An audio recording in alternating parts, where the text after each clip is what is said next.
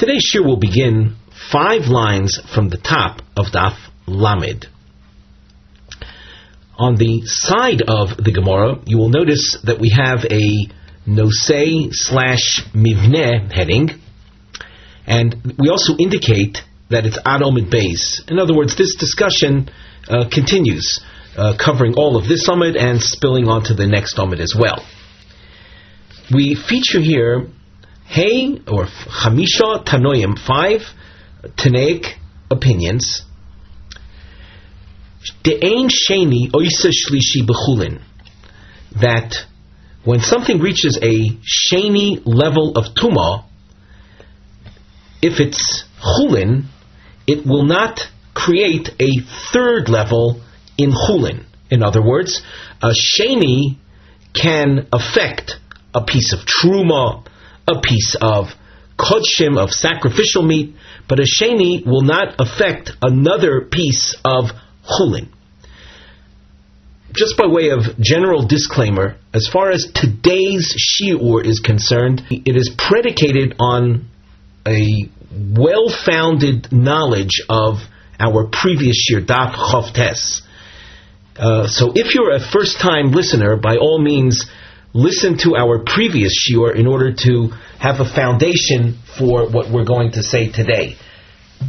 For those who heard our previous shiur and understood it, we're not going to repeat the basic points that we covered in our previous shiur, but we're going to work with the assumption that you're familiar with them, so that if things appear to be a little unclear because of, we'll say, lack of explanation, understand that we're basing ourselves on our previous shiur. So now we turn to the Gemara. Omar Rav Asi, Omar Rav, the Amri Law, another version of names, Omar Rabba ben Isi Omar Rav. And now here's a list of 5 Tanoim: Rabbi Meir, Rabbi Yosef, Rabbi Yeshua, Rabbi Lozer, Rabbi Eliezer. Kulhu, Sviraluhu, they all are of the opinion, the Ein Sheni Oisa Shlishi B'chulin, that something that is Tomei to the tune of a Sheni level of Tumah, when it comes into contact with another piece of Chulin, the other piece of Chulin will not be affected. The diamonds, as you understood from our introductory remarks, highlight each one of these names. So if you just skim ahead, you can see immediately of Rabbi Meir, a few lines later Rabbi Yossi, Rabbi Yeshua, Rabbi Lozer, and then at the bottom of the, close to the bottom of the Omid, Rabbi Eliezer. Rabbi Meir Disnan. What did Rabbi Meir say that reveals to us that Ein Sheni Oisa Shlishi? The following Tanaic source says, Kol Haton Bias Mayim Midivrei Sofrim, all those that require immersion in a mikveh on a rabbinic level, Midivrei Sofer means a rabbinic stringency is imposed on whatever case the source has in mind, the stringency being that they have to be immersed. Otherwise there's a rabbinic level tumah. Rashi cites some of the examples. It's not important for us right now to get into the examples, but just realize that these items or these situations that require immersion, midivrei sofrim, they have an assumed sheni level of tumah. And you can see that in Rashi, basically across from here, we've underlined that point in the Rashi, kulam b'turas shniyim hit inum. They were laden with the status of a sheni level tumah. So now, those things, those situations, the most common of these situations are unwashed hands. Everyone is familiar, I'm sure, with the need for washing one's hands before eating bread. The washing of hands removes tumas yodayim. Otherwise, the hands are considered a sheni level of tumah.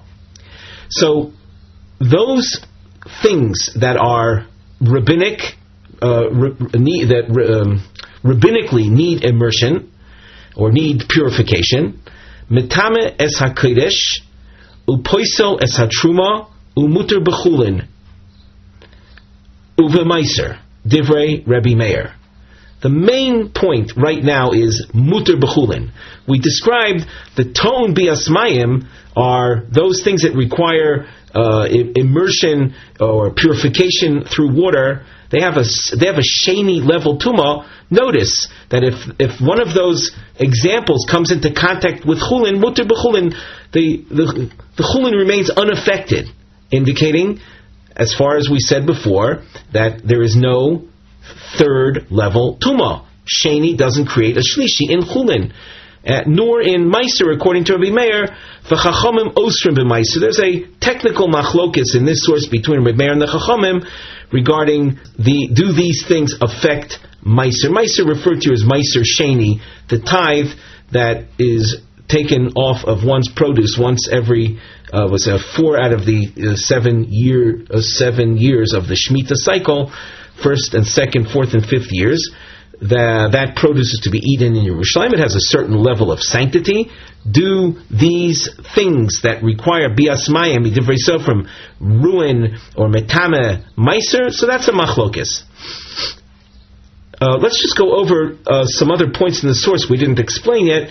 We said that these things that require bias mayim, midivrei sofrim, metame hakodesh. That means that we used the example before of the hands. The hands will, if they touch sacrificial meat and have not been purified in water, so they will make the sacrificial meat tomei, and that sacrificial meat in turn can metame something else. So that if the hands are a sheni, the sacrificial meat would become a shlishi, and that sacrificial meat could then metame another piece of sacrificial meat, making it a revi'i. Posel satruma means that the ton bias mayim divrei sofrim. Again, we can use the hands example. If a person with his unpurified hands, unimmersed hands, touches truma, he ruins the truma, but that truma won't affect something else. It's the tuma stops there. Let's go on in the Gemara. Rabbi Yossi Ha Dalmoran. Rabbi Yossi was the focus of our discussion in our previous year, hence the Gemara says, as far as Rabbi Yossi is concerned, it's in accordance with what we have said already. And here the Gemara says a little bit more. De'im isei, if it were so that Rabbi Yossi holds that there is a shlishi b'chulin, if you recall from our previous show on Daf Tes, Rabbi Yossi had addressed the issue, from where do you know that there is a revi b'kodesh? And he presented us with a kal v'chomer, starting with Mechusar Kippurim, and derived the idea of a revi b'kodesh. Now, if it were so that Rabbi Yossi acknowledges there is such a thing as shlishi b'chulin, well then, laisi l'ravi b'truma v'chamishi b'kodesh. He could have extended the chain of tuma transmission even further than he did. He could have demonstrated that, well, if there's a shlishi b'chulin, that means that you could create a ravi b'truma and even a chamishi, a fifth level, b'kodesh. But when you look back at Rabbi Yossi, you see him describing kodesh as reaching only a fourth level. That's predicated on the idea then that Rabbi Yossi says that the chulin itself can reach only a sheni level of tuma and not any more. Rabbi Yoshua Desnan, Rabbi Lozer Omer, we have here two Tanaic opinions, but we want to focus in on Rabbi Yeshua, who's the second opinion in this source. And we're going to learn more laws of rabbinic defilement. In this source, we deal with a person that eats a certain quantity of food that had become tomei. How does that food affect the person that's eating it? On a Torah level, tomei food would not affect a person, would not metame an individual. But these are rabbinic laws. Let's continue. Rabbi Lozer Omer, ha'oichel oichel rishon, rishon. A person who eats, oichel rishon means food. There's a verb and a noun over here. So you have ha'ochel is the verb, maybe it's called an adverb. It's the action of eating. It's one who is eating. Ochel rishon, first level food. Rishon means the person himself becomes a Rishon level of Tumah. Sheni, if you eat food that's a Sheni, you become a Sheni. Shlishi. And if you eat a third level Tumah food, you become a Shlishi. I always try to remember Rabbi Elazar by the saying, you are what you eat. So if you ate a Shlishi level food, you become a Shlishi level of Tumah. Rabbi Yeshua Omer, ha'oichel oichel rishon, ve'oichel sheni. According to Rabbi Yeshua, we wouldn't be able to say you are what you eat, because you see, if you're eating food that's rishon, or food that's sheni, you become a sheni. So that even though the food might be first level tumah, you drop down to a sheni. We're not going to get into the reasons behind Rabbi Yeshua, why he says what he does. That is discussed elsewhere. You can see that in Maseches Chulin, a more elaborate discussion. But for our purposes, we continue in the source. If you eat shlishi, now we have to point out ahead of time that this is a reference to you're eating chulin. Up till now we described you're eating chulin that's a first level tumah, or chulin that's a second level tumah. And here we continue with reference to chulin that's a third level tumah. Now that's very surprising, because we just said before that Rabbi Yoshua is one of those that holds that the sheni doesn't make a shlishi b'chulin. We'll explain that later. But for the time being, you're eating a chulin that's a third level tumah. What happens to the person?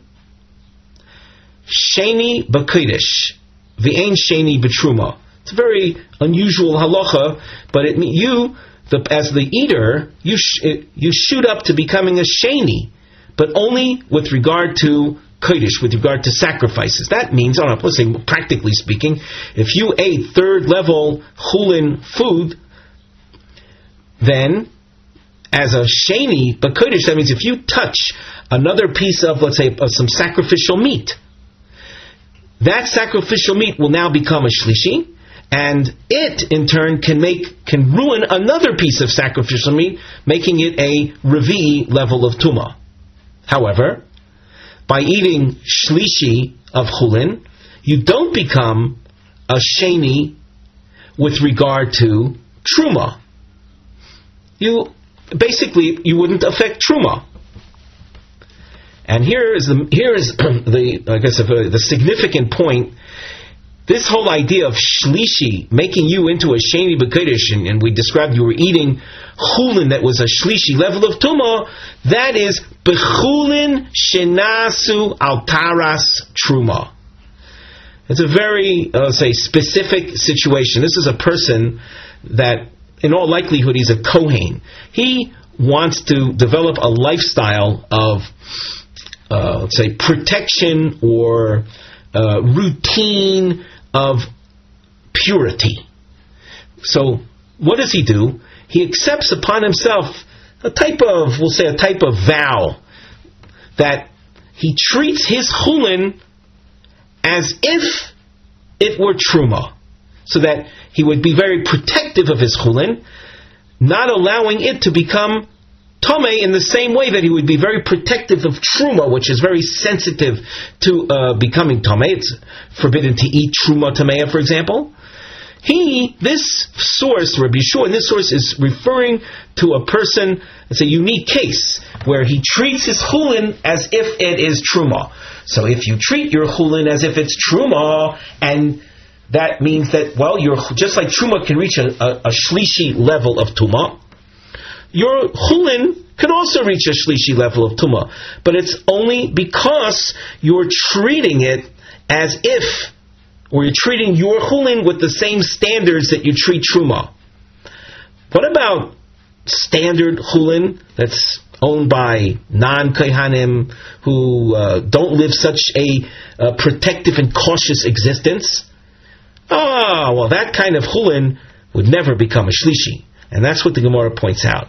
Altara satruma in, and using the Girs of Rashi, we read chulin grady low. in order to discuss a third level of chulin, it's only in the context of one who treats his chulin with the same purity levels as one would treat truma. But chulin grady means standard chulin. No, there is no third level. Alma kosovar. This shows you that Rabbi Yeshua holds ein sheni oisa shlishi b'chulin, that chulin that has reached a sheni level of tumah, if it touches another piece of chulin, the other piece of chulin will remain unaffected. It doesn't become a third level. Rabbi Elazar Desanya. Rabbi Elazar also holds what? Ein sheni oisa shlishi b'chulin. As it says, Rabbi Elazar Omer, shloshtan shavim. The three are all the same. What do we mean by that? Harishon, a first level tumah, shebekodesh v'shebechulin v'shebetruma. That means if you have sacrificial meat or chulin food or truma tithes, that became a rishon l'tumah. What effects does it have? What can it do by way of tumah transmission? Mitame shnayim upoisel echad b'kodesh. That means that, let's use as your starting point some chulin that's a rishon level tumah. It will impart tumah 2 levels down. That means it will make a sheni, and the sheni will make a shlishi, and that shlishi has the power to go one more step, but it will stop there at that 4th level. That's upoisel echad b'kodesh. That's called revi b'kodesh. And hence the word posil is used because the defilement stops at that point. What else can we say about a rishon of either kodesh, chulin, or truma? What else can we say? In the realm of truma, mitame echad upoisel echad b'truma.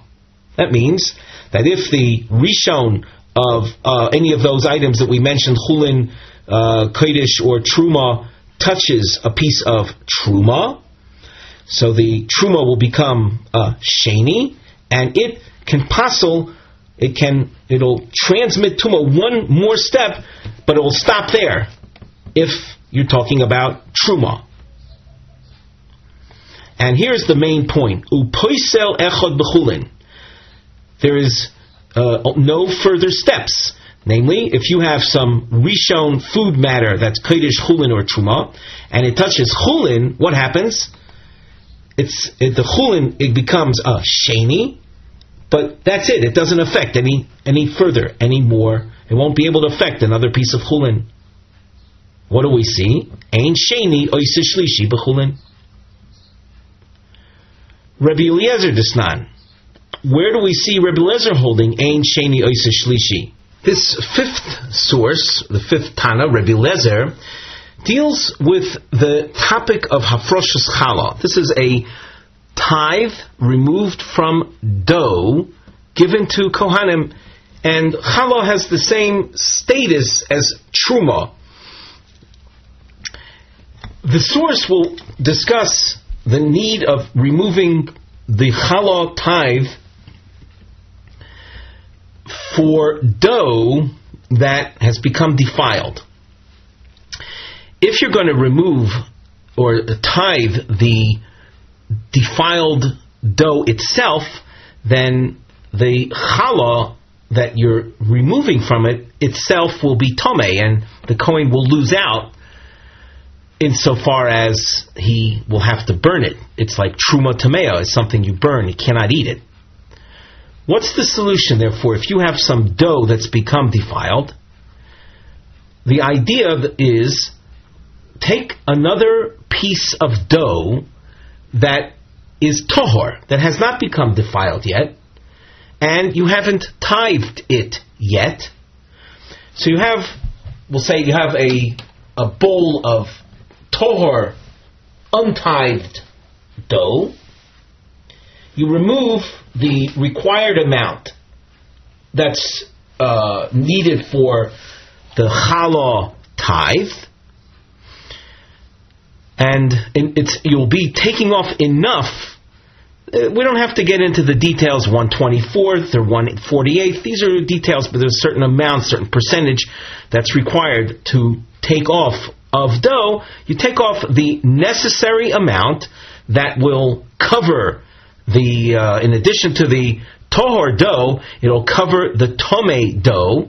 Our focus in this discussion is you're going to be taking off enough tohor dough that you eventually will declare as a challah tithe to exempt the tomei dough. The problem over here is that in tithing, the tithe has to be next to, or maybe even more accurately, has to be in contact with the item being tithed.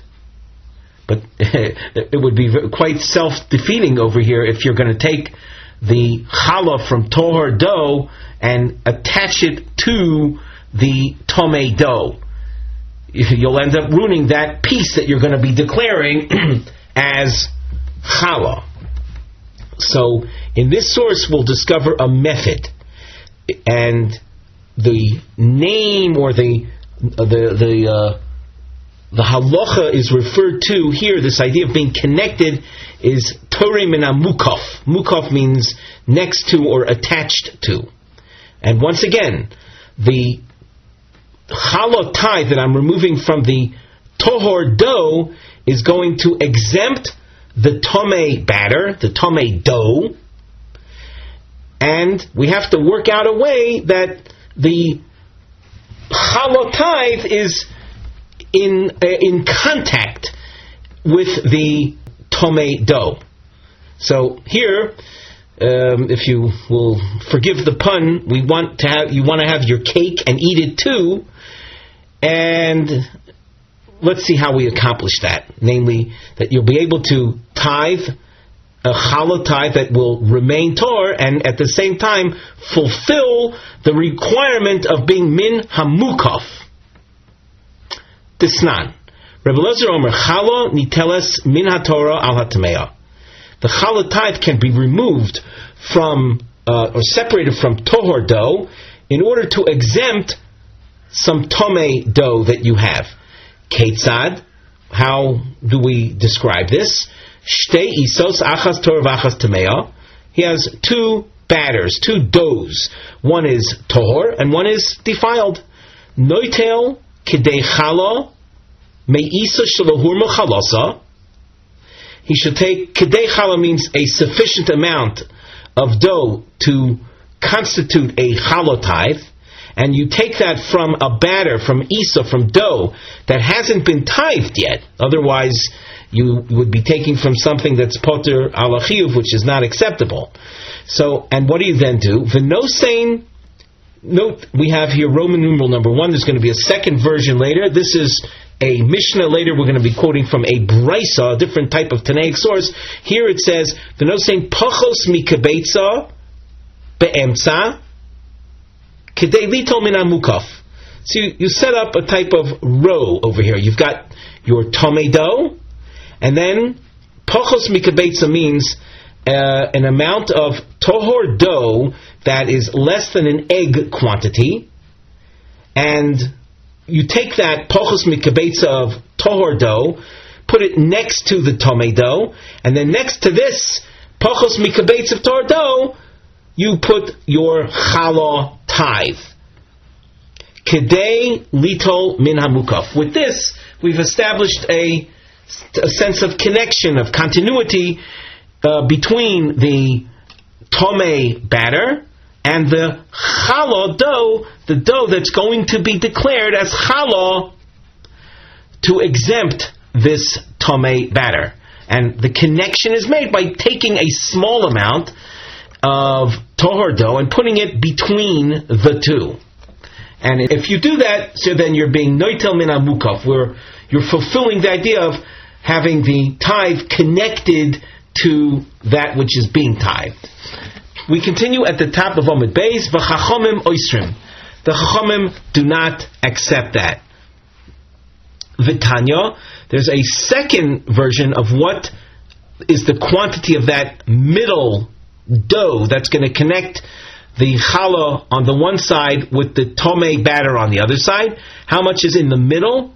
Kibetza. A full egg quantity of tahor dough. It's important to point out that these sources, 1 and 2, are both according to Rebbe Eliezer. The Chachamim do not accept that. As we go on in the Gemara, you notice triangles. On the side under the Mivneh heading, these are Hezberim, Amach, Cholkim, Reb Lozer, v'Chachamim. What are they arguing about? Reb Lozer mati losim kebeitza chulin torim be'emtza. Reb Lozer allows putting an egg quantity of chulin, tahor chulin in the middle. V'Chachamim, she'ostrim, we have to find out what are they saying, what is the reason for them, they who prohibit. So structurally, we're going to present several options. It's through the first option that will eventually reveal that Rebbe Elazar holds ein sheni oisa shlishi b'chulin. Let's see, how do we get to that? So now we continue. Savruha. We're going to work with the following assumption. Idi v'idi be'isa rishona. Both are the brisa that speaks about a kibetza in the middle, and the Mishnah that spoke about a pachos mikibetza in the middle. Both are addressing a case where the tomei dough is a rishon l'tuma. V'chulin hatvulin l'chalo lo kechala domu. The word tvulin is based on the word tevel. Tevel is something untithed. The hunk of dough that you separated from the tohar bowl that you're going to consider the challah tithe, you haven't designated it, let's say verbally, as challah yet. You plan to. You're going to do that. You're going to say harezeh challah. You're going to say, you're going to make a statement of dedication that this is challah. You will a pronouncement, but you haven't done it yet. So what it is, that dough prior to your pronouncement is essentially chulin with the potential of challah in it. That's called chulin hatvulin l'challah. How do we look at it? Do we look at it, how do we identify it? Do we identify it as chulin, namely as it is now, or do we identify it in terms of its potential, namely it becoming challah? So we're working with the assumption, our second assumption here is that chulin hatvulin l'challah lo kechallah damu. It does not have challah status. Rather, it has chulin status. Don't forget, we said quite a bit earlier that challah, that real challah, that means truly dedicated, tithed challah, is the same as truma. And as we've seen so many times already, truma is more sensitive to tuma than chulin is. So what have we said so far? We have, first of all, the setup. We have a little illustration in the margin describing the setup. You've got the isa that's tmeya. You've got on the other side, on the right-hand side, you can see what you have. We call it challah, but it's right now it hasn't been pronounced as challah yet. And then you've got that thing in the middle, which is either it's a pachos mikabetza or a kabetza of isa tahora. The assumption right now is that the isa that's tmeya is a rishon l'tuma. The little piece of dough in the middle is going to become tameh. It's going to become a sheni. Does it transmit tuma to the challah, to that other piece that's going to be declared as challah? Well, let's continue in the Gemara. My lav beha komiflagi. Is it not so that the following is the point of controversy? The more sovar, Rebbe Eliezer, who allows putting, even according to the brisa, according to the source number 2, allows putting a full egg quantity of dough in the middle. Ein sheni oisa shlishi b'chulin. Why does he allow that? Because even though, as a kibetza, not only does it absorb tumah, but it, technically speaking, if it were a rishon, for example, it would pass on tumah to something else. But what happens over here? it becomes a sheni because of its contact with the Isa Tamea, which is a Rishon. The thing in the middle becomes a sheni, and the challah, which is, as we said, it's really chulin hatavulin l'challah. It has chulin status. It remains unaffected. It remains unaffected, so that once I set it up like this, I can then pronounce that the potential challah as being challah. Of course, when you make the pronouncement, let's say a second before the pronouncement, you'll take it away. You'll push it off to the side, not leaving it remaining in contact with that piece in the middle.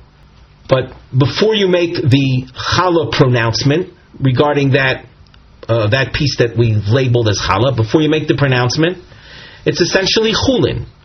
And what do we see from here? And this is the whole point of bringing this discussion in.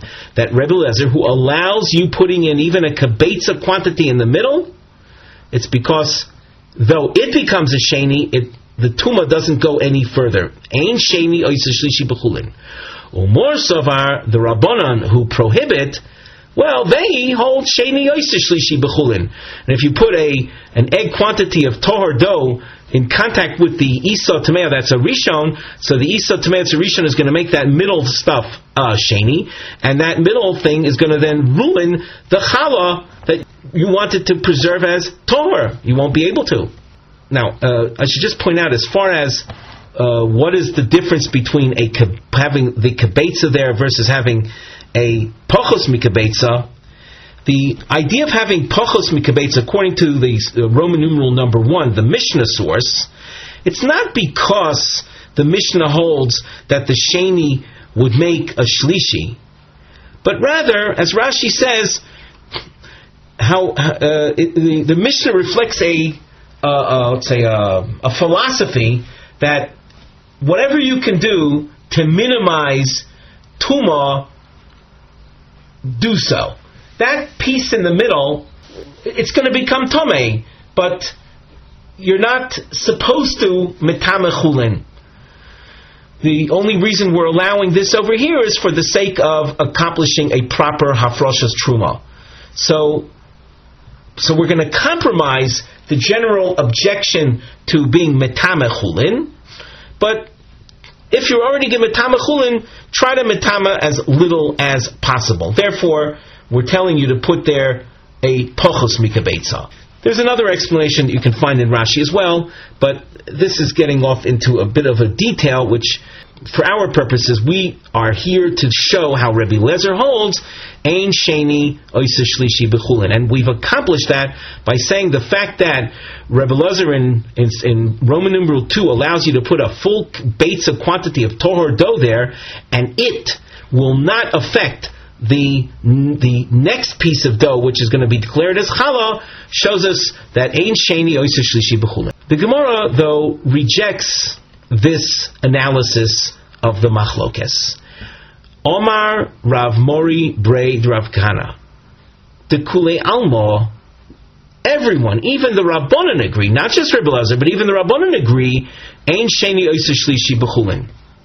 Well, if that's the case, so why would the Rabbanan object to putting a kabetza quantity of tohar dough in the middle?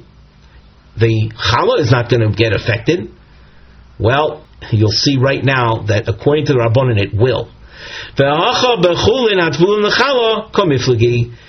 According to this version number 2, Rav Mori's version is that the definition of that hunk of dough that's going to be declared or pronounced as challah, what is its status right now? That is their controversy between Rebbe Lezer and the Chachamim. More savar kechallah damu. The Rabbanan who prohibit setting up the doughs as we did above, the reason for that is because the challah that is as yet unpronounced, not dedicated as challah, but the fact that it's potentially challah, it's treated with a challah standard right now. Now a challah standard is like a truma standard, and that middle piece being in contact with the Isa Tameah, is going to become a Sheni. And a Sheni will affect Chala. So the Rabbanan don't allow that setup. Umor Savar, Rebbe Lezer holds, Lo Kechala Damu. That Chulin Hatvulin L'Chala, Chulin that has the latent Chala in it, is not viewed as Chala, it's viewed as Chulin. And we have said already that Ein Sheni Yoseh Shlishi B'Chulin. So there's no problem with this setup. The Iboy Yisayim, a third analysis, the Kule Alma, Chulin Hatvulin L'Chala Loi Kechala Damu, that we're now saying that everyone holds that that's not the point of Machlokes between Rebbe Lezer and the Chachamim. And what else does everyone hold by? V'ein Shein Yoseh Shlishi B'Chulin. Well, if that's the case, why would the Rabbanan object to having the kibetza of dough in the middle? V'hacha b'muter ligrom tumo l'chulin sheberetz Yisrael kamiflagi. Here the machlokes isn't focused on will the challah be affected. The machlokes is actually focused on that middle piece. More sovar, Rebbe Lezer, who says go right ahead and set it up like that, like we illustrated above. Muter ligrom tumo l'chulin sheberetz Yisrael. There's nothing wrong with causing tumah to fall upon chulin. So I'm defiling that middle piece. No problem. What am I in effect doing? I'm defiling chulin. Is it going to affect the next piece, the challah? No, it's not going to affect it, because everyone holds ein sheni yoseh shlishi b'chulin, and that unpronounced hunk of challah dough is viewed as chulin. It's not viewed as challah. So if you say that it's muter lidroim tumah l'chulin sheberetz Yisrael, go ahead and set it up like that. But once again, here our focus is on, are we doing anything wrong by putting in that middle piece? Well, more savar, the Rabbanan say, also ligrom tumah l'chulin sheberetz Yisrael. You're not allowed to make something that is tahor and make it tomei, even if it happens to be just chulin. Rashi elaborates in his commentary on this sugya, filling in, I'm sure, a lot of questions that you might have, which we have not dealt with. Further analysis of the two sources, one and Roman numeral 1 and 2. One said pachos mikbeitza, the other says kibetza. Why? What's the difference between those two Rebbe Eliezer's sources? But for our purposes, we want to keep things streamlined, and we attempted to show how Rebbe Lezer was of the opinion that ein sheni yoseh shlishi b'chulin, and as the Gemara unfolded, it turns out that it's not just Rebbe Lezer, but it's the Rabbanan agree with that as well. You saw that in stage 2 of the analysis, and likewise in stage 3, that ein sheni yoseh shlishi b'chulin.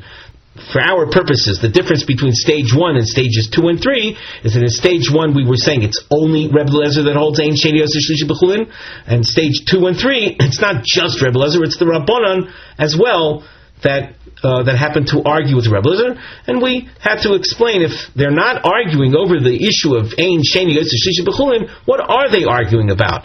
And we saw those further explanations in stage 2 and stage 3. We continue in the Gemara. A citation from the Mishnah. This section of the Mishnah that we're going to quote now dealt with the Levite cities and the resolution of two psukim. One pasuk indicating that there's 1,000 amos around the Levi cities, and another pasuk indicating there's 2,000 amos around the Levite cities. Rabbi Kiva, his method of resolving the two psukim is as follows: that 1,000 amos is for the migrash, is to be left uncultivated and unbuilt, and the 2,000 is a reference to Tchum Shabbos. 2,000 amos is the distance from which the maximum distance a person can walk from the edge of a city outwards on Shabbos. The other Tanaic opinion in the Mishnah, said that the pasuk indicating 1,000 amas around the Levite cities is for Migrash, and the pasuk indicating 2,000 amas was that the second 1,000 amas outside the city is for cultivation, for ginos and for sodas and pardesim, for cultivation purposes for the Levium that lived in those cities. The Gemara now says, "B'mai komifligi." What's the underlying point of machlokas between Rabbi Akiva on the one hand and Rabbi Eliezer on the other hand? Mor savar tchumin doraisa. Rabbi Akiva says that the restriction of walking beyond the city boundaries on Shabbos of 2,000 amas is a Torah-based prohibition. Mor savar, Rabbi Eliezer, who made no mention of Tchum Shabbos in his description of the 2,000 amas, he said that the 2,000 amas was a reference to cultivating that area outside the city. He holds that Tchumin de Rabbanan, the restriction of going 2,000 amas on Shabbos beyond the city's limits, that restriction is rabbinic. So Rabbi Kiva holds Tchumin de Raisa and Rabbi Eliezer Tchumin de Rabbanan. As we go on, we deal with the topic, and you can see on the side of the Gemara we have our Nosei / Mivne heading. A diamond appears, and you'll also see the use of a double underline. These are Shitos Beketzad Omru Shiras Hayam. Different opinions in how the Jewish people, along with Moshe Rabbeinu, recited the Shiras Hayam. Shiras Hayam, maybe you're more familiar with it by referring to it as the Oz Yoshir. It's part of our daily prayers. The Shachris, every Shachris, as part of the Psukei de Zimra, you say Shiras Hayam. Tonu Rabbanan. Bo Bayom Dorash Rabbi Kiva. On that day that Rabbi Elazar ben Azariah was appointed to Rosh Yeshiva, as is featured in Maseches Brochus, Rabbi Akiva taught, B'shal she'olu Yisrael min hayam nosnu eineim lomar shira. When they ascended from the split sea, they gave their eyes over. In other words, they looked forward to reciting the Shira. The Ketzad Amru Shira. How did they say the Shira? Kegadol hamakre es hahalel. Like a gadol, and another couple lines you're going to see another approach that talks about a cotton hamakre es hahalel. A gadol hamakre es hahalel is in a public setting. One person recites the Hallel for the congregation. What do the members of the congregation do in that type of setup? So, how is that done? We said, Kigodol hamakras ha'Hallel, v'hein oinin achrov roshei prokim. In the case of Hallel, for example, one person, the designated individual, the Godol as referred to here, he would recite line by line the Hallel, and at the end of each verse that he recites, the congregation will say Hallelujah. Hallelujah is the word that constitutes the beginning of the different paragraphs that make up the Hallel. That's what is meant here by the public response, Hein Oinen Achrov Roshei Prokim, the beginning of each chapter. Now, in the case of what we want to do is we want to transpose that approach that we find by the Hallel now to the Oz Yoshir. Moshe Omar Ashira Lashem Ve'hein Omrim Ashira Lashem. Moshe Omar Ki Ga'oi Ga'o. Here Moshe Rabbeinu is continuing in the Shiras Hayam. He says Ki Ga'o Ga'o, which is that which follows the expression of Ashira Lashem. Said Ashira Lashem Ki Ga'o Ga'o. So Moshe would then say Ki Ga'o Ga'o Ve'hein Omrim, and they would say Ashira Lashem. And it would go on phrase by phrase, verse by verse like that, and each time the the Gadol is in the case of the Shir Hayam, each time Moshe Rabbeinu was saying a new phrase of the Shir Hayam, the public responded by saying Ashira Lashem. That's called responding with Roshei Prokim. I know it might sound a little confusing. We assume Oz Yoshir Moshe, that's the beginning. No, that's not the beginning of the actual song. That's telling you that when they crossed the sea, that Moshe said the Shir Hayam. What was the content of the Shir Hayam? Well, that begins with Ashira Lashem. So that's called the Roshei Prokim, the beginning of the chapter. Another opinion, how was the Shir Hayam recited? Rebbe Lezer beno Rabbi Yosef Glili Omer kekotan hamakris halel. If a person himself doesn't, let's say he doesn't know how to recite the Hallel, and all he has around him is a minor, so the minor, the kotan, can read the Hallel for the adult. What does the adult have to do though? V'hein oinin achrov kol ma shehu omer. So in the case of the Hallel, the minor would say a pasuk, and the adult listener will repeat word for word what the minor said. But then the minor will go on to the next phrase, and the listener, who's a gadol, will then repeat word for word the new phrase, and phrase by phrase, what the kotan says, the listener would repeat. Now, how does that work out in the case of the Shiras Hayam? Moshe Omar Ashira Lashem, Vein Omrim Ashira Lashem. Moshe Omar Ki Ga'o Ga'o, Vein Omrim Ki Ga'o Ga'o. In other words, whatever Moshe said, they would repeat. It's in that fashion that the Shiras Hayam was recited. By the way, all of this is based on the word Leimor, and we had seen that in the Mishnah. That it tells us that the recitation of the Shir Hayam was done in a special fashion, where you had the community, where the nation of Israel were responding to that which Moshe Rabbeinu was saying. In how were they responding? So far we've seen two opinions. The first opinion said their response was simply to constantly repeat the expression of Shir Hashem, which is called the Rosh Perek. According to the second approach, the public would say whatever Moshe Rabbeinu was saying. They would repeat phrase for phrase.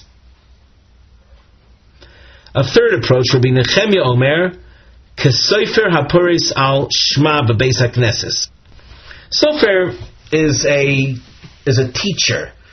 Children used to learn in shuls.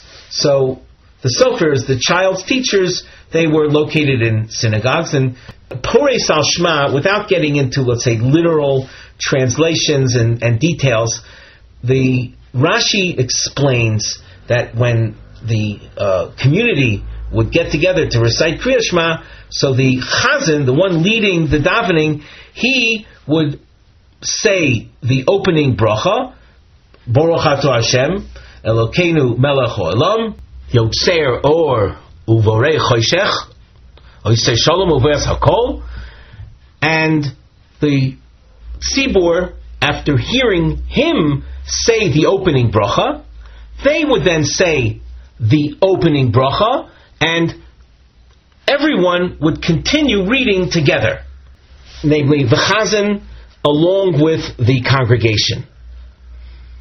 So that as far as Rabbi Nechemia is concerned, Moshe Rabbeinu, let's say, functioned on his own only with regard to the opening. As the source says, Shehu Poseach Tchila V'hein Oinin Achrav. Moshe Rabbeinu in this case would open up Ashira Lashem Ki Ga'o Ga'o, or maybe just say Ashira Lashem, and then the Tzibur would respond Ashira Lashem, and then from that point onwards they would say it all together. Now what's, of course, you might be asking, how in the world would the Tzibur know what to say if they're not hearing it first from Moshe Rabbeinu, but rather saying it simultaneously with Moshe Rabbeinu?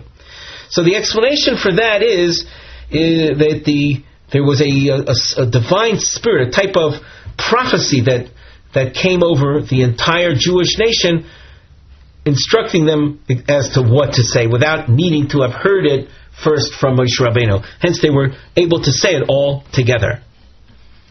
B'mai komifligi. What's the underlying point of controversy between these three different approaches.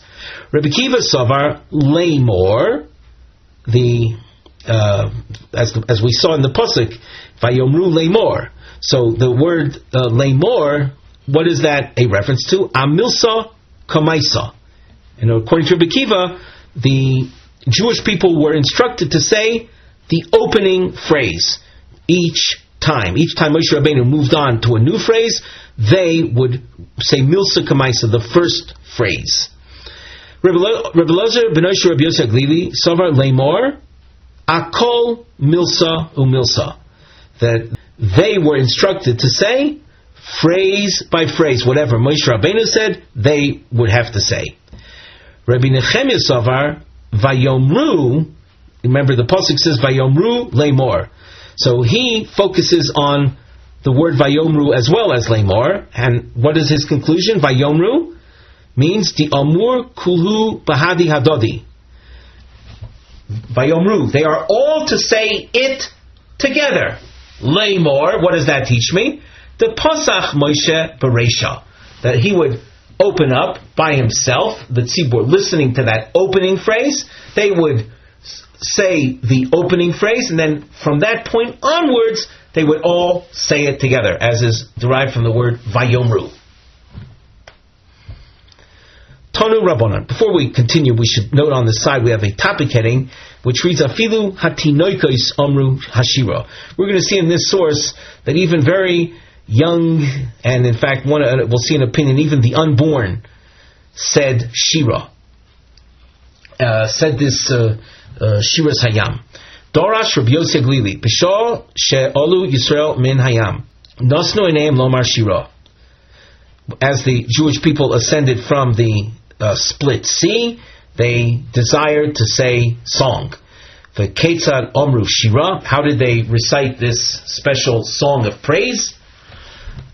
Oilel mutol al birkei imo v'tinok yoinek mishtei imo.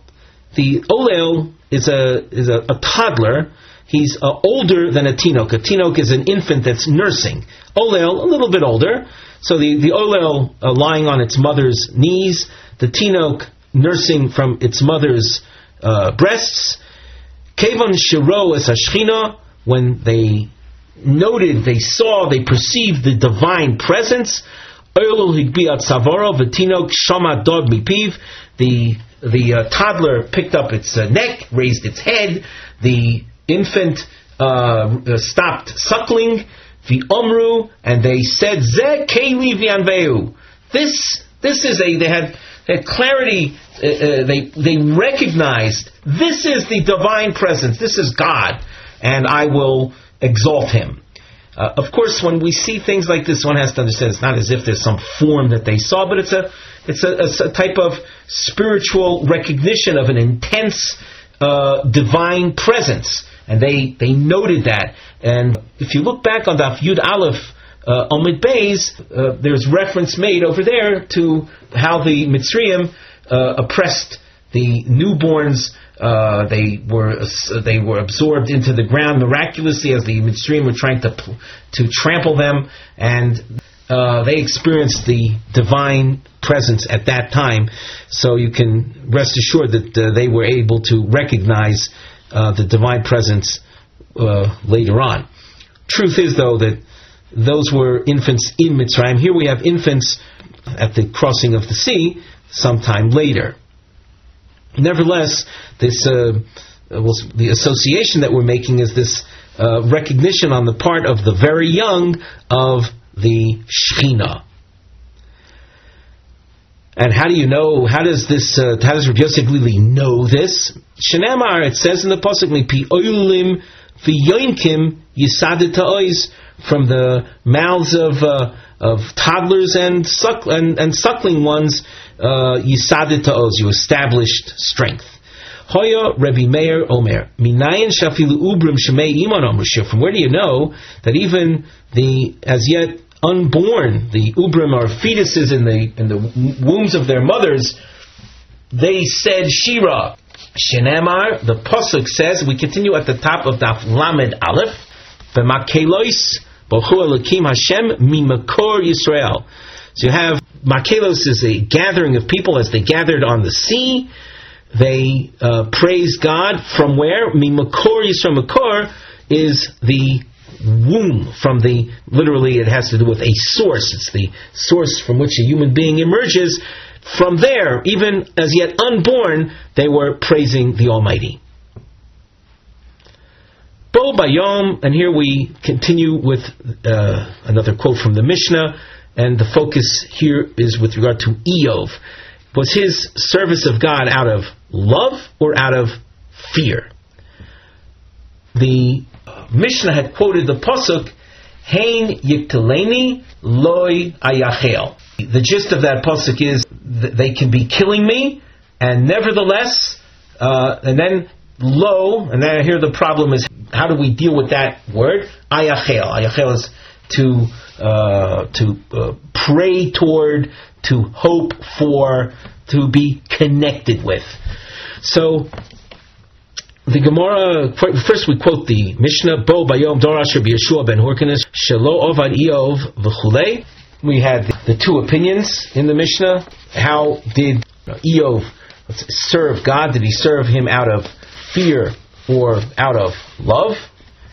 The Gemara is going to ask, why is there any doubt about the service of Eov if it's a question of how to understand the pasuk Hein Yikteleni Lo Ayachel? Why not just look in the Torah and see, look in the scriptures that is, and see whether the word Lo is spelled Lamed Vav or is it spelled Lamed Aleph? If it's spelled Lo Ayachel Lamed Vav, that means that even if I'm being killed, I still look forward to God. That is a sign of extreme devotion and love. If it's spelled Lamed Aleph, then he's saying, as they're killing me, I have no need to look forward to God anymore. A sign of distancing himself. Certainly not an expression of love. So the Gemara asks, let's read it now inside. V'lechsi hai lo. Why not just look into the scriptures and see. I belamed aleph ksiv lohu. If it's spelled with an aleph, then it's lo, meaning it's negation. I won't look forward to God anymore. I belamed vav ksiv. And if it's spelled with a vav, then lo hu. Then it's him. I am looking forward to him, even in my most dire of straits. The Gemara responds that just by looking at the way the word is written is not going to solve our dilemma or our doubt. V'chol heicha d'chsiv belamed aleph lohu, where the word is spelled lamed aleph, does that necessarily mean negation? Elo me'ata, there's a pasuk that says b'chol tzarasam lo tsar, that in all of their troubles, lo, lamed aleph, tsar. Tsar means to feel the pain. Dichtiv b'lamed aleph, it's spelled with lamed aleph. Hachinami delohu, are you going to say that in fact that when the Jewish people are suffering, so the Almighty Kiviyachol doesn't feel any sense of strife or of pain? And if you say, yeah, that's what it means, that when the Jews are suffering, God doesn't feel any pain. Kiviyachol. But you can't say that. That's not the pshat in the pasuk. That's not the explanation. The Haksiv, the continuation of the pasuk says, "Malach panav hoshiam," that there is that the Almighty sends an angel to save them. Elo mashma hachi umashma hachi. The word, even if it's spelled lamed aleph, can have a connotation of negation, and it can be an expression of wonderment, of like lo tsar in this case. Is he not concerned? Does he not feel their pain? Or like with regard to Eov, Hein Yiftaleni, they could be killing me, and I'm not going to look forward to God. Of course I am. So that it can go this way or that way, and hence the there was room for argument. We saw in the Mishnah, Rabbi Yeshua ben Hyrcanus was convinced that Eov was serving God out of ahava, out of love, and it's true that Rabbi Yochanan ben Zakkai was presented later in the Mishnah as saying that no, Eov was serving God only out of fear. Tanya, Rabbi Meir Omer, Nemar Yirei Elokim b'Eov, and Nemar Yirei Elokim b'Avram. With regard to both of these personalities, you find the expression Yirei Elokim. Ma Yirei Elokim homur b'Avram me'avo, just like the expression Yirei Elokim, which Yira generally is translated as fearing, but in the case of Avram, we know that he didn't serve God out of fear. So just because we know by Avram his service of God was out of love, so Af Yirei Elokim Omer b'Eov me'avo. So too, though the term Yirei Elokim appears by Eov, one should recognize that Eov's service to God was out of love. Avram Gufei Minolan, and Avram itself, how do you know that he was serving God out of love? Dichtiv Zera Avraham Ohavi. The pasuk describes the seeds of Avraham, the one that loved me. My ika bein oise me'ava la'oise mi'ira. What difference is there between one who serves out of love versus one who serves out of fear? Ika ha desanya. There is the following difference that's taught in this source. Rabbi Shimon ben Elazar Omer, greater is one who fulfills the will of Hashem out of a sense of love and devotion, more so than one who does so out of a sense of fear. Shezeh tolui lelef dor, v'zeh tolui le'alpayim dor. The merits of one who serves out of fear will serve to benefit 1,000 generations. One who serves God out of love, his merits will serve to benefit even 2,000 generations. Hochaksiv la'alofim lo havai u'l'shomrei mitzvosai. See, the word la'alofim is the word 1,000 in plural form, so it's at least 2,000. V'hasam ksiv, and the pasuk in Dvarim says, u'l'shomrei mitzvosav le'elef dor.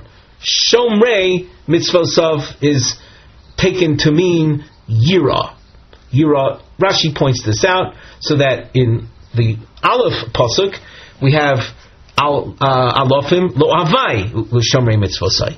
In pasuk Beis you have Shomrei mitzvosav le'elef dor. Only 1,000 generations will benefit from this individual's merit. The Gemara asks, but Hasam nami ksiv lo avov u'l'shomrei mitzvosav le'elef dor. So you see, the elef dor is found in the pasuk, but simply by reading one word before that which was quoted in the source, you see the presence of lo ohavav. The Gemara says that doesn't present a problem. Hai l'desomich lei, v'hai l'desomich lei. If you look at these two psukim that we quoted, the word ohavai where the aleph is just a couple lines up, la'alofim lo havai l'shomrei mitzvosai. It's true in that pasuk you also saw shomrei, which is an expression of yira, but which word is next to la'alofim? The word ohavai. In the Beis pasuk, which word is closest to elef dor? It's true in that pasuk it said lo ahavav u'l'shomrei mitzvosav le'elef dor, but in that pasuk the elef dor, the mere 1,000 generations, that is closest to samech to shomrei, the ones that fear. Hence our conclusion that when it comes to serving out of ava, the merit lasts for 2,000 generations. Serving out of fear, the merit lasts for 1,000 generations. Hanotrei Talmidei Dahavu Yasvi Kamei de Rava. There were two students seated in the presence of Rava. Chad Omarle, one said, Akrun b'chamoi, I was shown in my dream. Akriyun, literally it was read to me in my dream. Ma rav tuvucha asher tzofantu livreyecha. That was the pasuk that he heard in his dream. V'chad Omarle Akrun b'chamoi, and the other one said it was recited to me in my dream. V'yismechu kol choisei boch li'olam yiranenu, v'yaltzu boch ohavei shemecha. So Rava, upon hearing these two reports, Omar lahu travaichu rabbanan tzadiki gemuratun. He says, both of you are completely righteous individuals. Mar me'ava umar me'ira. The difference between you is that one serves out of love and the other serves out of a sense of fear. As you can see, with the Siyata Dishmaya, so we've reached the end of the 5th parak of Sotah. With that, we conclude our shiur for today.